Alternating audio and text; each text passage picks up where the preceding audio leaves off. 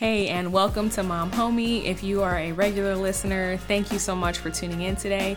If you're new, Mom Homie is a podcast that advocates work-from-home moms who want to balance their careers with their little ones in the mix. I'm your host, writer, fellow mom, and family woman, Brittany Drake. Every 2 weeks, I share my experience, what I've learned, and ideas in hopes of easing and affirming feelings about the work-from-home mom life. I started watching the show The Baby on HBO, and I need my fellow moms to watch it immediately.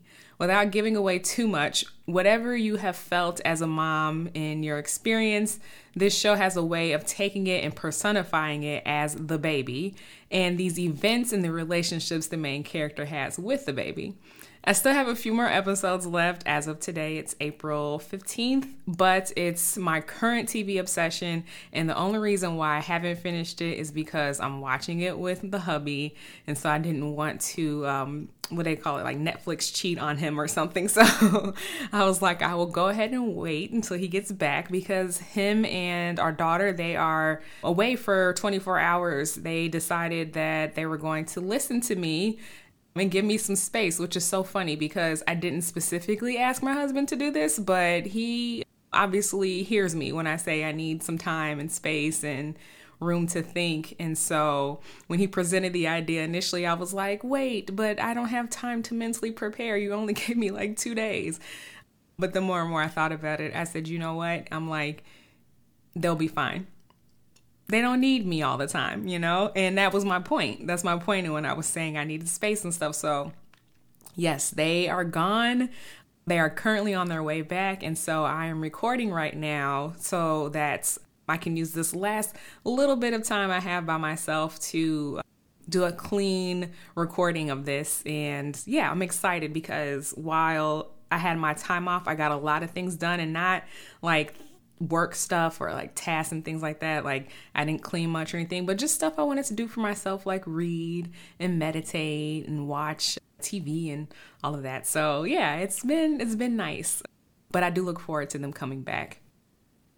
It was funny because initially when they left, I had this feeling of both like excitement and a little bit of guilt. I don't know if you all have seen the movie Tangled, but that scene where she like first comes out of the tower and she's like, I'm free and excited. And then she keeps going back and forth to I'm free and excited to I'm the terrible daughter. So if you don't know what I'm talking about, I will go ahead and share that in the episode description so that you can take a look.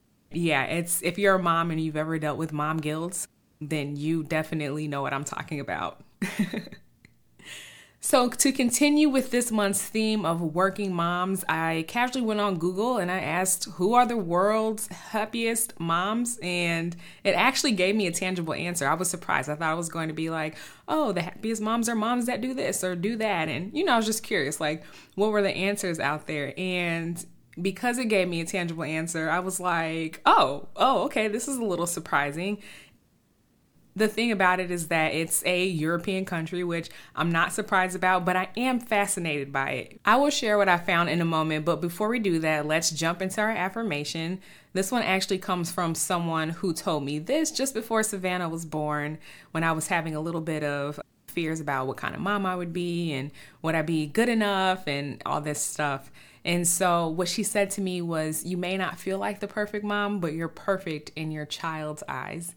And that gave me so much ease and so much just warmth going into the journey of motherhood. So I thought I'd share that because I always want you all to feel warm and fuzzy and informed and empowered and confident and seen when you listen to this podcast. And who is better to be seen by than your child or your children if you have more than one? So yeah, hang on to that little reminder and we'll be right back. Hey, Brittany here. This is not a commercial. It's a moment for you, mama, to take a break and go pee, grab a snack, or take a breath. So go ahead, put me on pause. I'll wait. Okay, so apparently Dutch moms are the happiest moms in the world. and their children are the happiest children. There's a legitimate study about the children, and they hypothesize that the moms, trail behind not too far in terms of their levels of happiness. And again, I was surprised that there was a tangible answer, but even more fascinated with, why. So after reading a few articles and realizing that they were pulling information from this Washington Post article by this native Australian mom of 3, her name is Mahal Greener.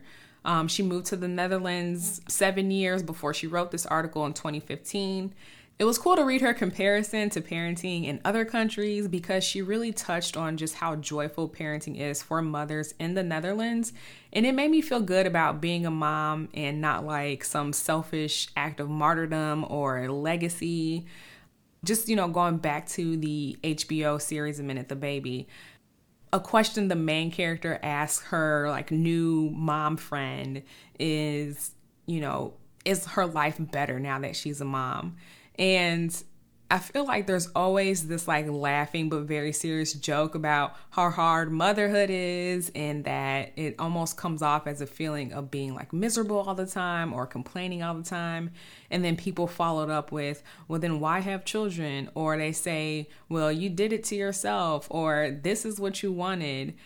But reading about the Dutch moms and everything, it just gave me hope, because Greener, as the observer, was just seeing how there's a different way of living. And she pointed out some things that I thought really make a huge difference. And so she said that the healthcare system respects the mother's birthing decisions, whether she wants to give birth at home or give birth at a hospital, and that they have really great postnatal support. Dutch moms don't associate their children's failures or successes as a reflection of them. And so that kind of helps with the whole mom guilt. They allow their children to have their meltdowns and tantrums without raising their voice or feeling embarrassed about it. They kind of just let it play out. And then Dutch moms genuinely enjoy spending time with their children and aren't strung out, which is a huge thing here. And I think that's what a lot of people see here, which is why they think being a parent is a miserable thing. But I'll touch on that again in just a little bit. I'm going to go ahead and just, name some more things about the happy Dutch moms. The other thing is that fathers play a big role in the child rearing. Dutch moms are more relaxed and non-judgmental of each other, so they're not trying to keep up with the Joneses and things like that. And then parents and children are not competing against other parents and children. So there's not this like, oh, you put together a $1,000 birthday party for your 1-year-old. I have to put together a $5,000 birthday party for my 1-year-old. Like there isn't that like needing to, compete and get a leg up or whatever. I thought that this was a good one to share because we're always being pitted against each other, who can mom the best, and I don't ever think it's about that. I think it's about the relationship you have with your child and the way that you care for them and, what they give to you in return, right? And then they said that most of the working moms there work part-time. So it's about like 70% of moms work part-time. And I thought that part was the most fascinating, obviously, because this is a work from home mom podcast. And so I was just like, ooh, okay, yeah. Like, I feel like my intuition about this is right, and just hearing about my other mom friends and the things that they need, like it would be easier if we all had that option of working part-time, but still having the stability, right? So yeah, I thought that was super cool. The last thing that Greener mentioned was socially that schools are free or very close to it. Health insurance covers a large portion of medical expenses. Parents are given a quarterly stipend to help them raise their children. And there's no pressure from the education system that, creates this reflection of who you are as a kid and how that's going to play into your future success. So for example, here, we are very into our standardized testing, our ACTs, SATs, things like that. And obviously, the higher score you get on your ACT, you have more opportunities for schools. Well, I will say this. I always felt like a very studious person. I'm somebody who likes to learn, whether it's a school environment or just teaching myself or whatever it is. And I did not do well in the ACT. I did average. But that did not open a lot of opportunity for me to choose different schools and, was going off of a measurement of a score of a test that I took one day that was supposed to be accumulation of everything I've ever learned, and basically, gave me or put me on a trajectory of the path I'm on now versus someone who maybe got a perfect score. I actually had an old acquaintance of mine from high school who got a perfect score, and I know that he had a lot of doors that opened up for him as well. I don't currently keep in touch with him, so I'm not sure where he's at right now.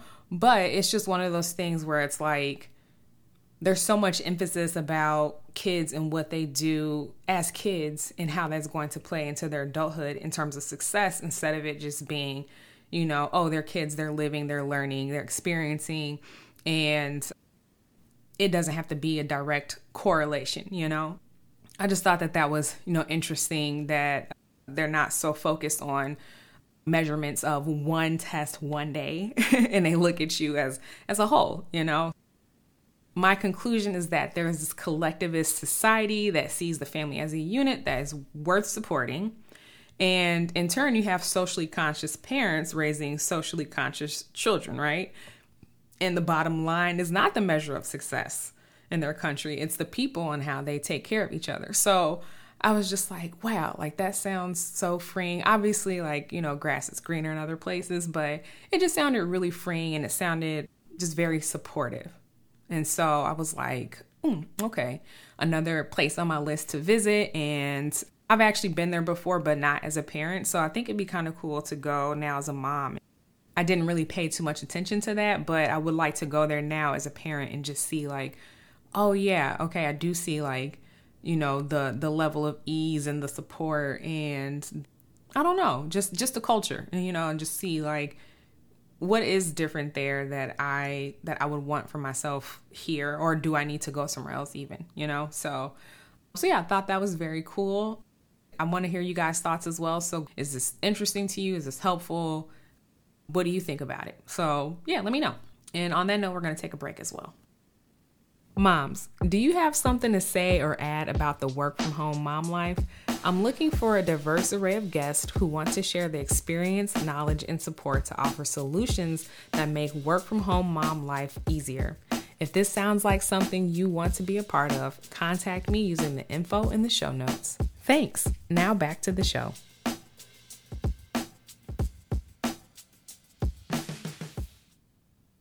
In a BuzzFeed article I read about why some people were choosing not to have children, one person commented that whenever they see parents, they look miserable and unhappy. And while I don't think that non-parents are totally wrong on their inference, I think it has more to do with the lack of support all around and less to do about the children, right? If we, do a quick summation of the state of things right now when it comes to kids and families, right now schools are trash. Many parents can't afford homes and daycare and recreational programs unless they're working overtime or toward a higher degree or a license or a certification, which costs more time and money, which means less time with your child. And then don't even get me started on women's reproductive rights. I don't think that motherhood was ever supposed to feel like this frustrating or exploitive relationship that you agree to with your partner, child, and society. I just think that it's gotten out of control from its natural occurrence and its primal instinct because of how modern American civilization and the government treats it. For fear that I might go on a tangent about crime, capitalism, and politics, I'm going to wrap up by saying you should read the full article by Michal Greener for a mood boost. And I will go ahead and add that into the episode description. It opened my eyes for what's possible for me and mine, and I hope it does the same for you as well when it comes to the current way that we balance motherhood and, trying to make it sustainable. Because right now with, all of the social pressure, it really is not a sustainable way to be a mother and to enjoy being a mother.